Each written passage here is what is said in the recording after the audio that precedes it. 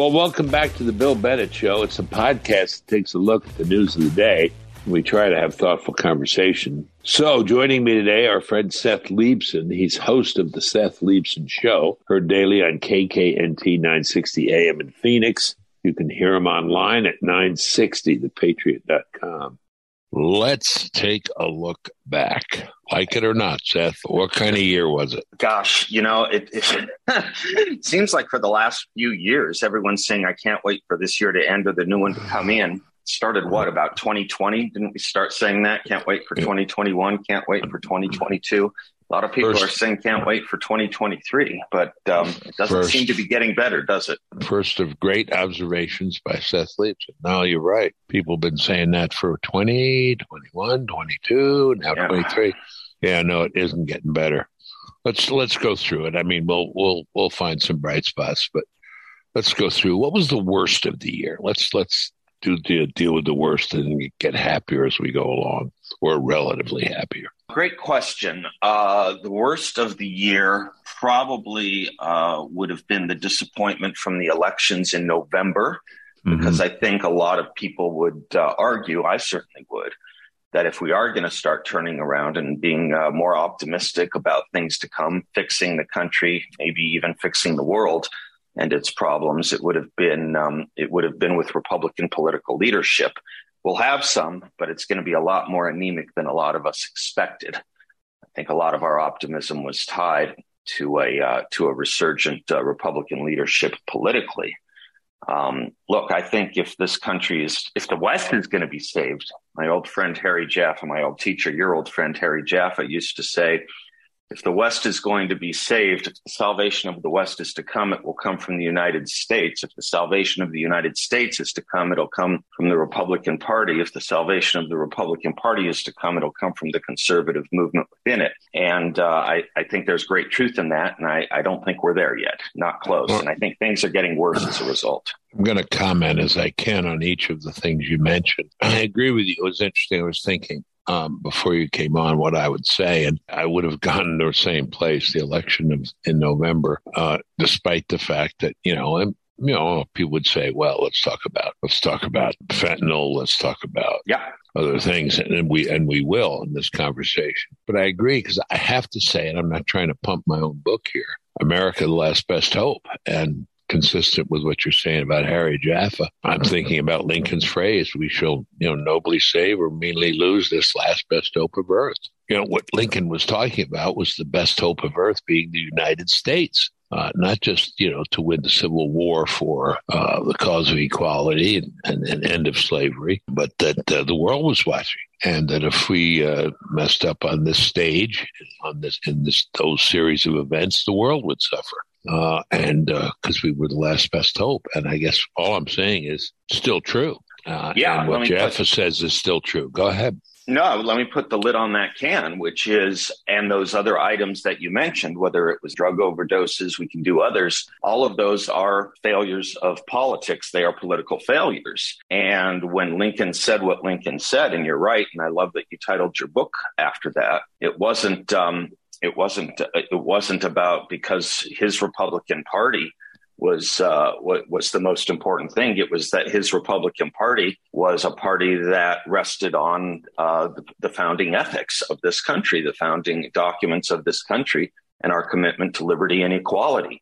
And the war was about a departure from that. And I believe we're in that war right now. Some kind of, I don't know, it's not hot, but there is some kind of cold civil war. You've spent your entire career in our nation's schools, elementary through college and university and graduate.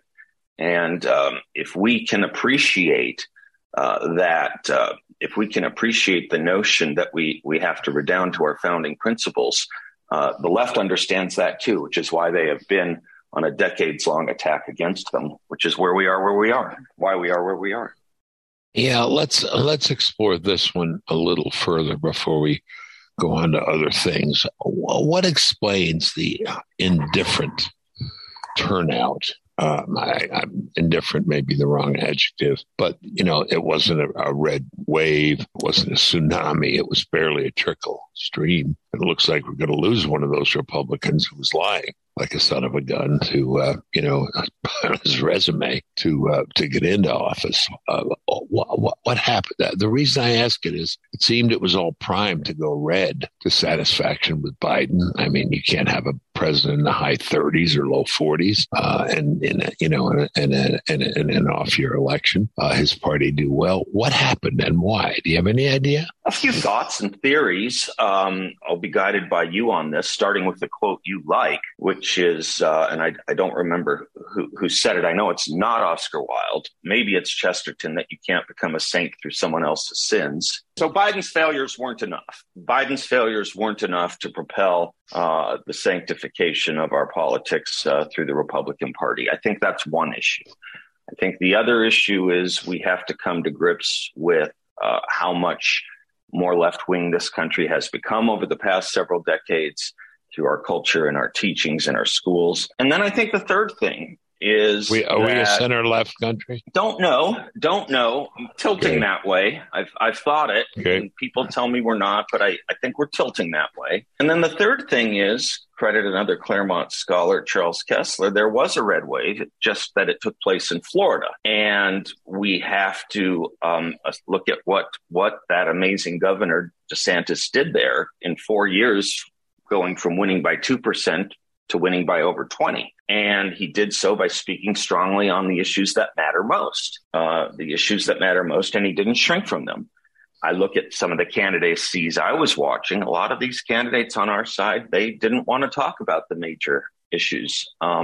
We talked last time about these wonderful women running for school board here in Arizona on the issues of, the sanctity of kids' brains, the health of their bodies, the sanctity of them having not being taught weird queer gender, transgender ideology and racialization and masking and vaccination mandates. And they outpolled by the other statewide candidates 13% in places like Scottsdale. So, I think when people talked about the issues that matter most to parents and grandparents, the culture, they did pretty good. Those that kind of trimmed and ran away from them and dismissed them and wanted to speak exclusively on issues of the economy or Joe Biden or 2020, something that happened 2 years ago, they didn't do as well. And that's my working thesis anyway. Yes. By the way, on Florida, appreciate even a greater appreciation of that win. He did that 20% over. I didn't think it was even 2% that he beat Gillum. Yeah, you might be right about that. But, darn lucky. That guy was then later arrested, Democrat, and went in a motel room with cocaine and couple of other guys, whatever. Yeah. Anyway, but not only did DeSantis win by 20%, he did that with a bunch of Yankees coming down to Florida. Right? Yeah, I mean, that's right. This whole notion that the blue state exodus would change the political composition. Well, they know what they were coming for, and they were coming for a new kind of governance as well. Okay, well, that's that. I mean, that is an interesting notion, but square this, because the ideology you're talking about, which was ascendant and triumphant at the polls at the local level, was closer to what the Trump ideology was it not? But the Trump candidates didn't do so well, at least at the state level. Well, I don't know. Okay, go ahead. Am I wrong about that? No, that's the conventional wisdom. Well, I think it depends on what we talk about as the Trump ideology. I think some candidates got it and some got it differently. I think it's almost a vessel you can pour anything you want into and call it Trumpism as long as you say you're for Trump. In a way. What exactly are we talking about? If we're talking about making America great again and belief in the country and protecting our kids and traditional values, I just assume call it, traditional conservatism or Reaganism.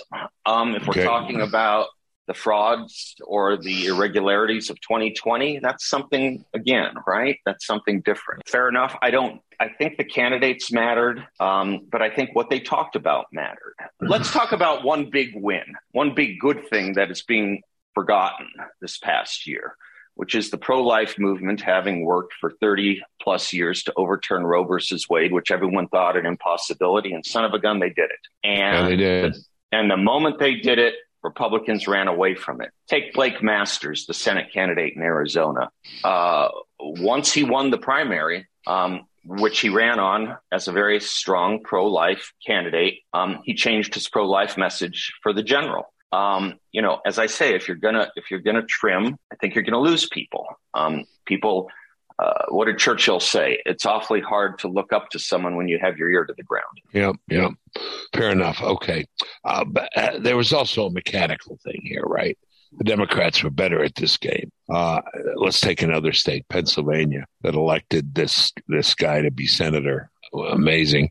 Isn't it true that when Dr. Oz, voted on election day, he was already 300,000 or 400,000 votes behind because of the hustle of the Democrats in terms of, turning out voters, ringing at doorbells and so on.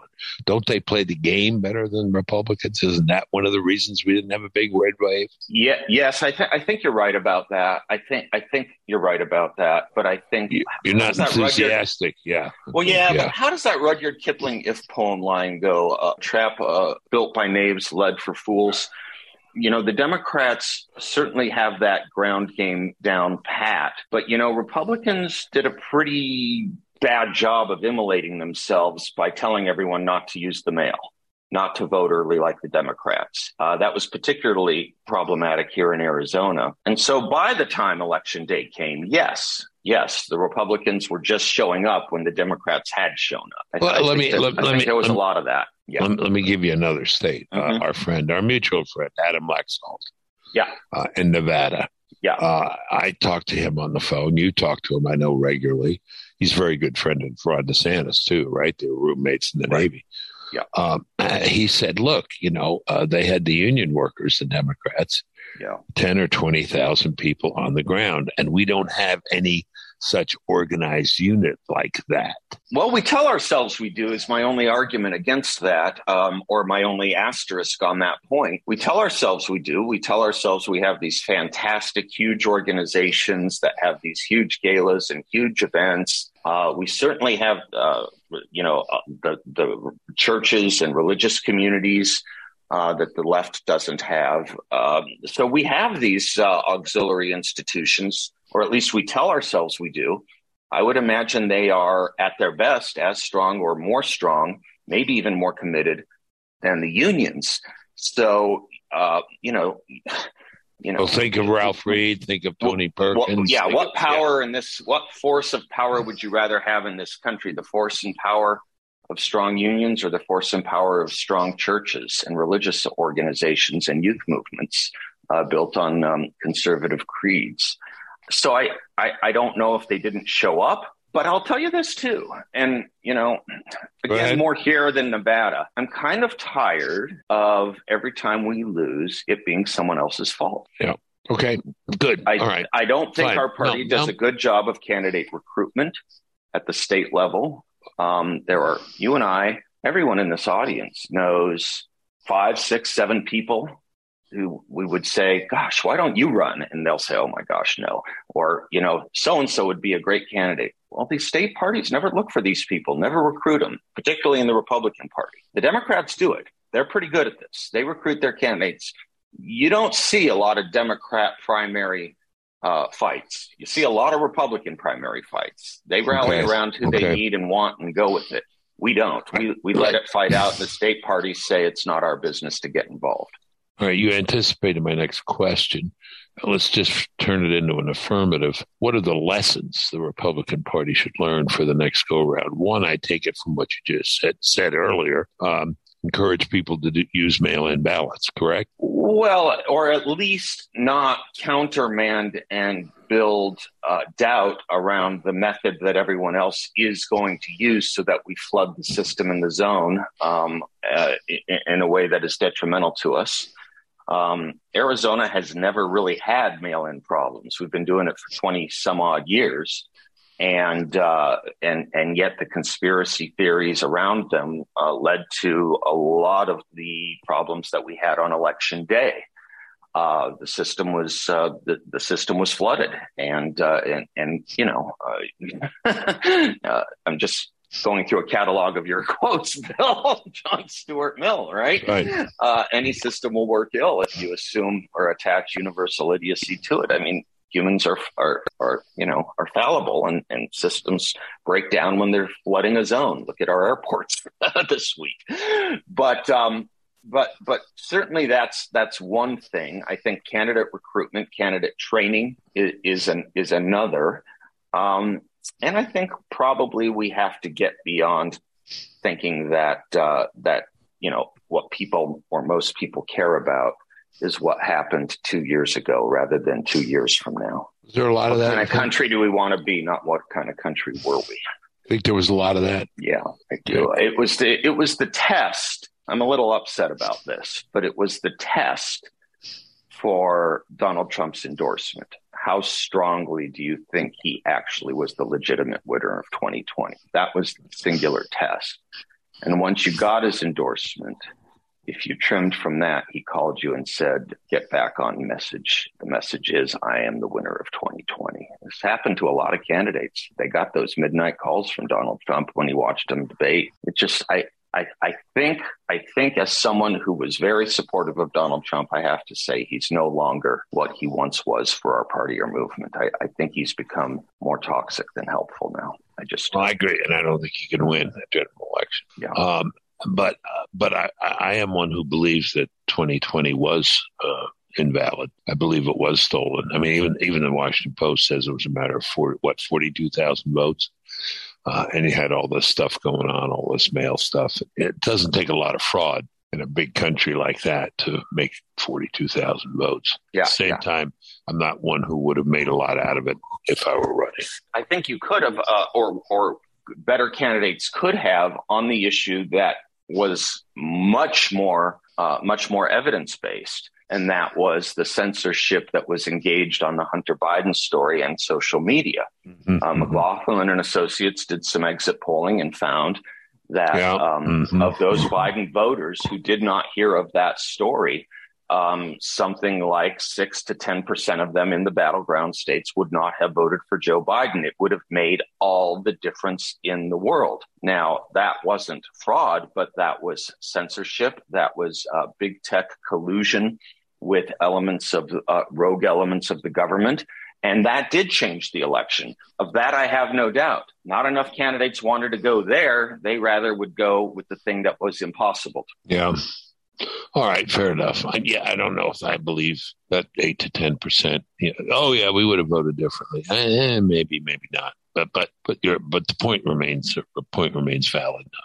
Let's move on. You mentioned the Hunter Biden thing. To me, the worst thing. I don't know. Maybe it's not the worst thing, but the thing that I wake up every morning and just shake my head is the border. It's hard to believe we're allowing this to happen. What was it? 3 or 4 million people that this year or last year, crossed in who have no business being here. I mean, this is outrageous, isn't it? Isn't this simply a surrender of the country and its sovereignty, if not an invasion? Yes, it absolutely is. It's one of, 3 or 4 terrible outrages that are so great. It's hard to understand. But it does kind of underscore or highlight the nature of your earlier question, liberal left country. How can so many people not care about it? How can so many people live with it and accept it? And it begs the question of how many of them actually want it. How many of them actually agree with this? Joe Biden invited. Let me interrupt because I thought you were going to say how many actually know the scale of it. There was that interesting poll that showed, how few Americans really understood the scale of this thing, right? You saw that. I think it's the toxic confluence of two things. A lot of the country doesn't know, and of those who do know, half the country thinks it's just fine because they don't think very much of this country. Because they don't think very much of this country. Oh, I see. Yeah. What the hell? It doesn't matter. This land is your land. This land is your land. This land is my land. It's your land as well as mine. Come ahead. Wow. 1776 doesn't matter. 1619 matters. Why are they offended by the notion of making this country great again? Why is that a buzzword? Why is that not accepted by every lisping babe and heart palpitating American in the country? I think there is a down market view of this country in large swaths of it. And so they don't care. New York gave voting rights. New York gave voting rights to non-citizens. Now the court struck it down, but that's the ethos in large parts of this land we call America. All right, let's keep going. I'm getting a little sick here listening to me and to you. Well, you want a story that says a lot to me and to you? Please. Can I take 30 seconds? Absolutely. Having mentioned 1619, it was created by a woman at the New York Times named Nicole Hannah-Jones, African-American woman, journalism professor. Right. Her dad is a U.S. Army veteran who flew the American flag outside of his house every day and by law and took exquisite care of it. She comes home from school one day in the 8th grade and says, that flag should mean nothing to us. We shouldn't be flying that flag. And he takes it down. Now, he's an African-American veteran in the U.S. Army at a time, no question, whether there would have been more racism in America than when she was in 8th grade. And she learns in school that he's wrong. I think that's emblematic of where we are. Okay. Yeah. Okay. Wow. It's a bad place to be. The other outrage, the one that really outrages me, I don't know. I mean, the Hunter Biden thing, hiding that was a serious thing. For some reason, that doesn't get my dad or going on my heart. He'd be heart racing or feeling heavy-hearted. But the FBI and Twitter, I mean, my God, really? I mean, is this where we are? The FBI is telling Twitter what stories to run. I mean, I'm simplifying, but basically that was what it was doing, wasn't it? Yeah, more than that, even it was grooming Twitter. The FBI was grooming Twitter executives for months in advance of the Hunter Biden laptop story to kill the story. It was paying them millions of dollars for their time in censoring these stories. It was flagging specific Twitter accounts to be shadow banned and banned merely by virtue of them being conservative or supportive of Republican and conservative causes. And you and I are old enough to remember that we thought all this nonsense, I'd like to use a stronger word, ended after the church hearings in 1975, and they didn't. Now, the problem that I do have in thinking about the part of it that you kind of say is, you know, it's hard to wrap your head around or hands around. The part of it that does bother me so much is that the media, once upon a time, this was their job, was to investigate the government. Yeah, the First Amendment was, we read the Pentagon Papers case. We studied the Pentagon Papers case, and the First Amendment was designed so that journalists would censure the government, not censor Americans. And that's a total collapse and reversal of their mission. And it's hard to have a free country when the free press has also stuck a knife in its own chest for political purposes. I often think, could Peter Doocy stand up just before, the press conference to the president, say, don't any of you have any interest in these things? You guys, the New York Times, you guys, the Washington Post, you guys who broke Watergate scandal. I mean, it's remarkable. That is unprecedented, isn't it? I mean, this kind of collusion of the government agency and the silence of the media. Yeah, and complicity in the media going along with the silencing of fellow members of the media. Let's continue our dark journey here. Okay. Right. Yeah, I know. We're a little more upbeat usually. I know. Yeah, I know. No. Well, I keep trying to be downbeat, but there's something about me anyway that I got to wake up happier, and I tend to. Seth, something I guess probably when you and I talk off air, we probably talk more about fentanyl and the drug stuff. than anything else. We know this is partly a problem of the border and the stuff coming in droves and being sold on the street and often disguised as painkillers, as Vicodin or Percocet. Yeah. And young people taking it and dying. Yeah. Life expectancy is now down in the United States because of this.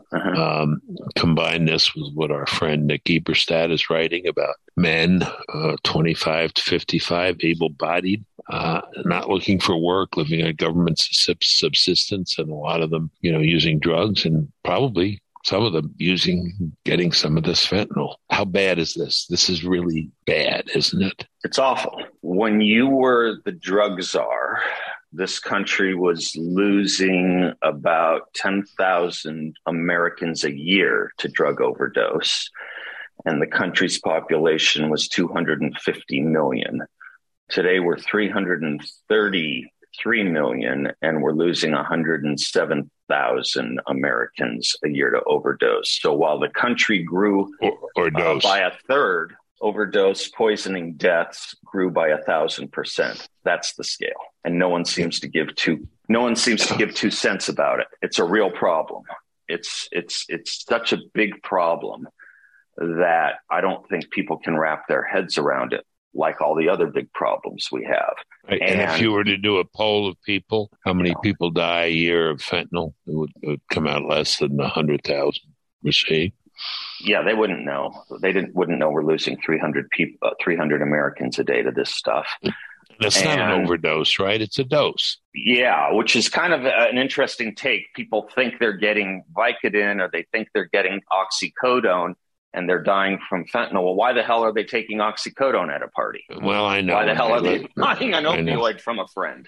No, and I'm listening to the parents, and I want to be sympathetic, but they say, he was just trying to get some, some oxycodone on the street. Yeah. Why the hell was he doing that? Yeah, exactly. Exactly. Yeah, and we have organizations called health departments in places like New York and San Francisco that are putting up billboards and ads raising a white flag of surrender, saying if you're going to use safely. If you're going to use, start slow. If you're going to use with a friend. Oh, my God. And if you're going to use, have Narcan handy. But as our friend David Murray has pointed out, that Narcan may be of limited effectiveness and certainly of limited effectiveness over time with the repetitive use or taking of fentanyl. All of that. But I think your point is even stronger, which is, here's a street we're walking down. Over on the left is the Viper Pit. If you're going to go into the Viper Pit, take the anti-venom with you. How about someone going around and killing the damn vipers and another one saying, do not enter? How about that? Yeah. Do not enter at all. Mm-hmm. Don't go down this path. Yeah. I want to look at the future in terms of what might be done, what might be hoped for, but I don't want to do that until we take a look at foreign policy. Do you think that if he swallowed Ukraine whole, Putin, that he'd then go to Poland or some other place like that? Yeah, I don't know why he wouldn't. Okay. Right. And I don't know how we would look ourselves in the face and saying that that's okay. Yeah. And this is, he's emboldened by this. It's not exactly clear what our strategy is, except to give this money. But I don't know what's going to happen. And I do think it's possible this could end up in World War III. Yeah, I do too.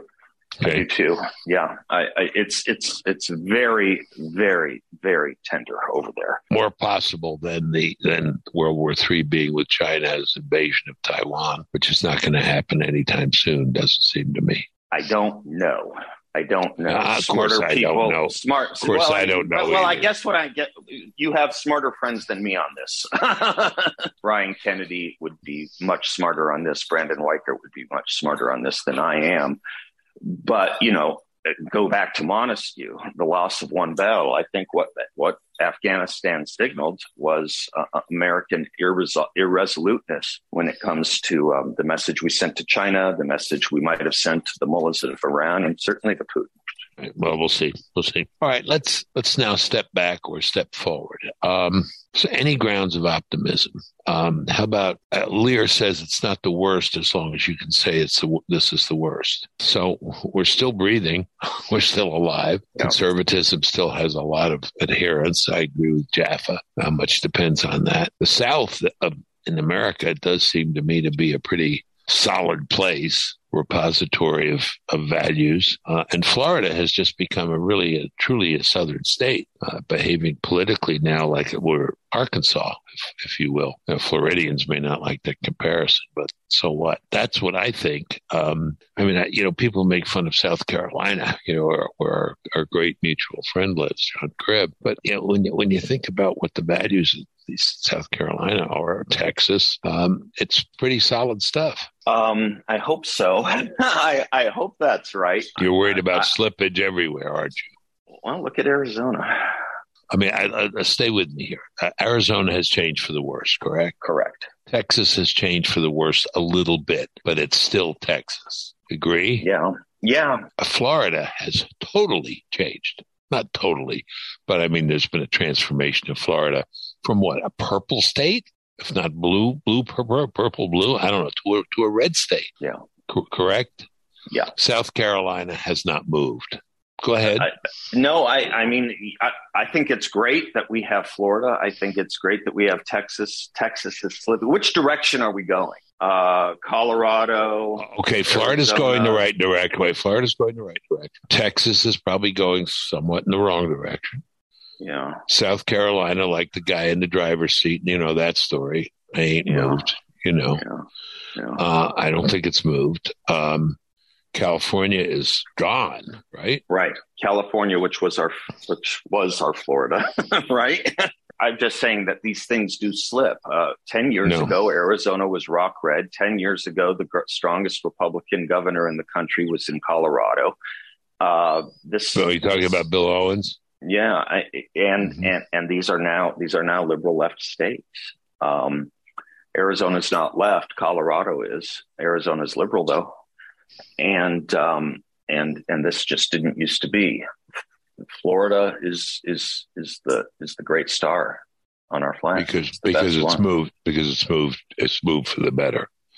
Not only has it moved, but its leadership is probably the best in the country. All right. So what do we learn and where do we go? Follow the DeSantis lead. Follow the Florida lead.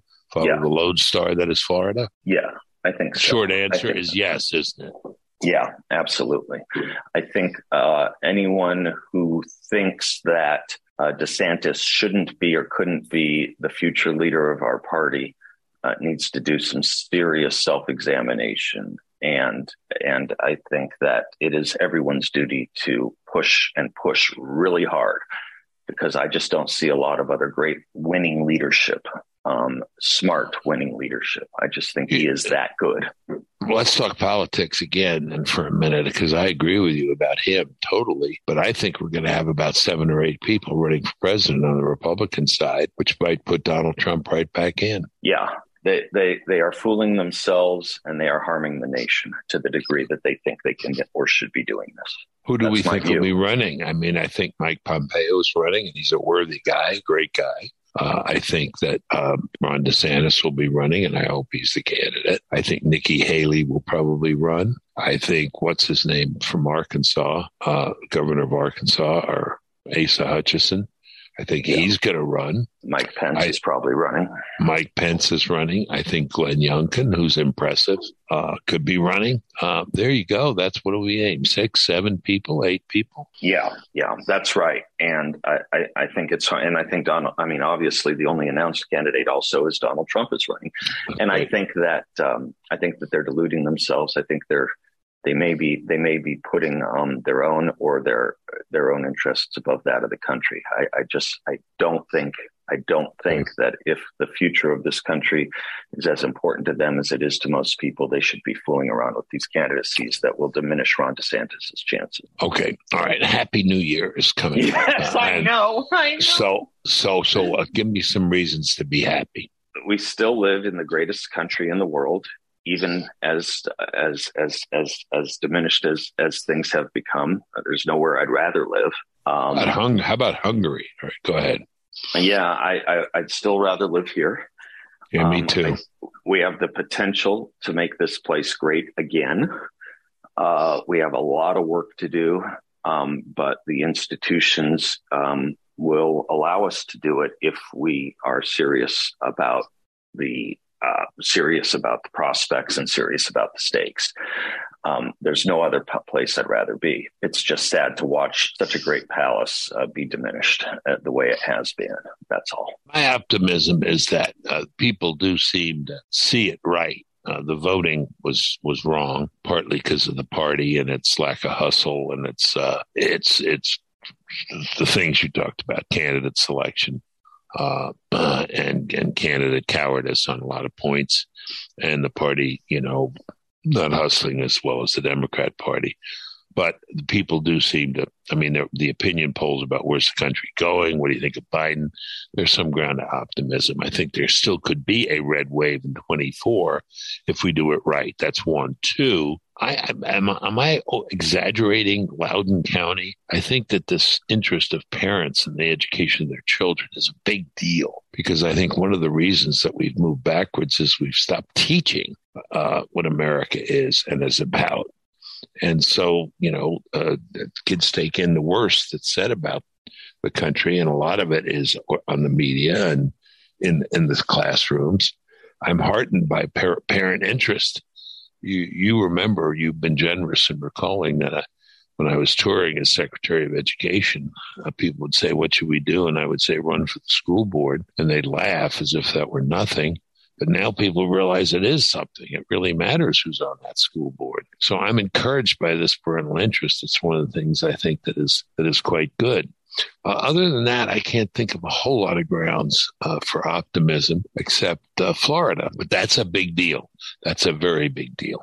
It's a huge deal. And I apologize for my pessimism, but I think COVID did a number on this country. And I think it did a number on the work ethic. In your book of virtues, you have a chapter dedicated to the importance of work. I think it did a number on our mental health. I think it did a number on our children's and youth mental health. I was just going to say that, especially our kids' mental health. Yeah, I agree with that. Yeah. And I think I almost hate to be more pessimistic on one more front, but can I raise it and you decide whether to hate me or not? Well, this is the optimism part of the discussion. Yeah, this is the optimism chapter. But go ahead. Of the interview. I think COVID did such a number on all these things.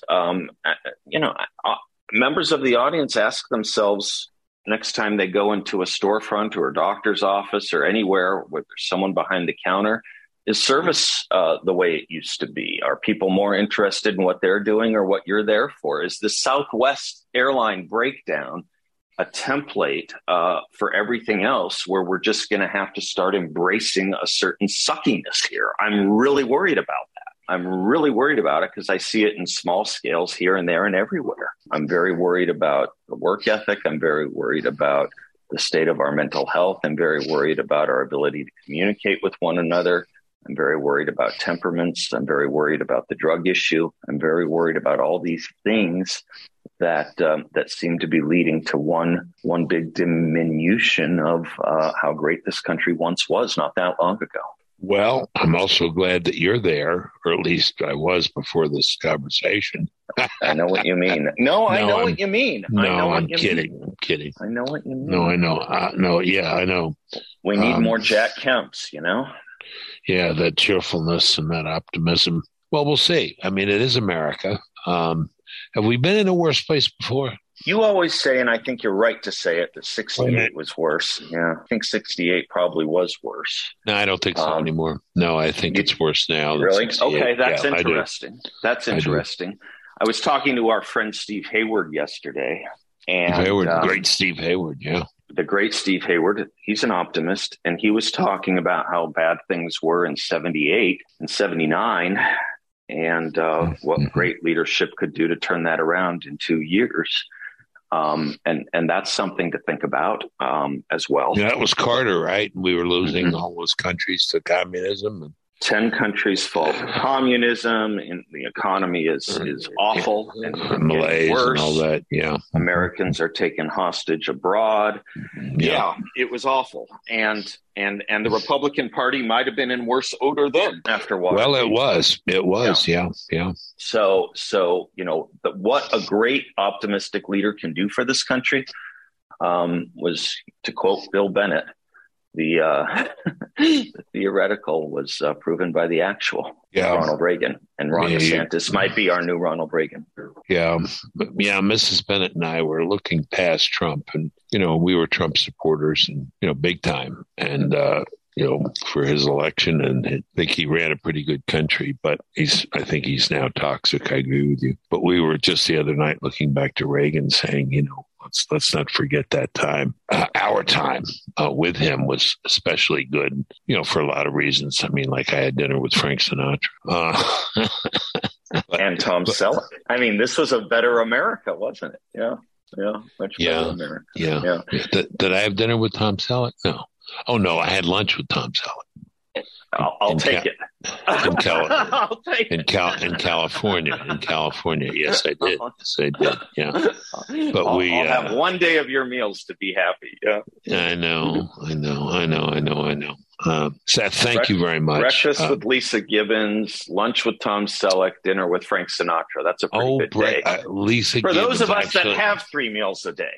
We didn't. Oh gosh, that's another story. We didn't really have breakfast with Lisa Gibbons. She was at the next table, but she said hello. South Carolina girl. Did you say I was at breakfast with Lisa Gibbons? Is that the table? No more than we were at breakfast with who was the woman at the diner in New York. Oh yeah, right. What's her name? Was it Diane something? Diane Lane. Yeah. And I missed it because I was looking at my breakfast, and you said you just missed Diane Lane. Yeah. The eggs were more important at that point. Happy New Year, Seth. Happy New Year. Oh gosh, you guys too. I love you all. You're a dear friend. You're a dear friend. You got a growing audience, right? I sure hope so. After this, we'll see. No, you do. No, that's my audience. But you do, don't you? You do, don't you? We're doing fine. I think this is right. I am the longest continuous conservative radio host in Phoenix right now. Nice. That's great. Great. Yeah. Okay. Well, you got me started in it, and you gave it to me, so I owe it to you. Thank you. Well, I owe a lot to you, and that's enough of that. And I have a baby granddaughter. Oh, amazing. So amazing.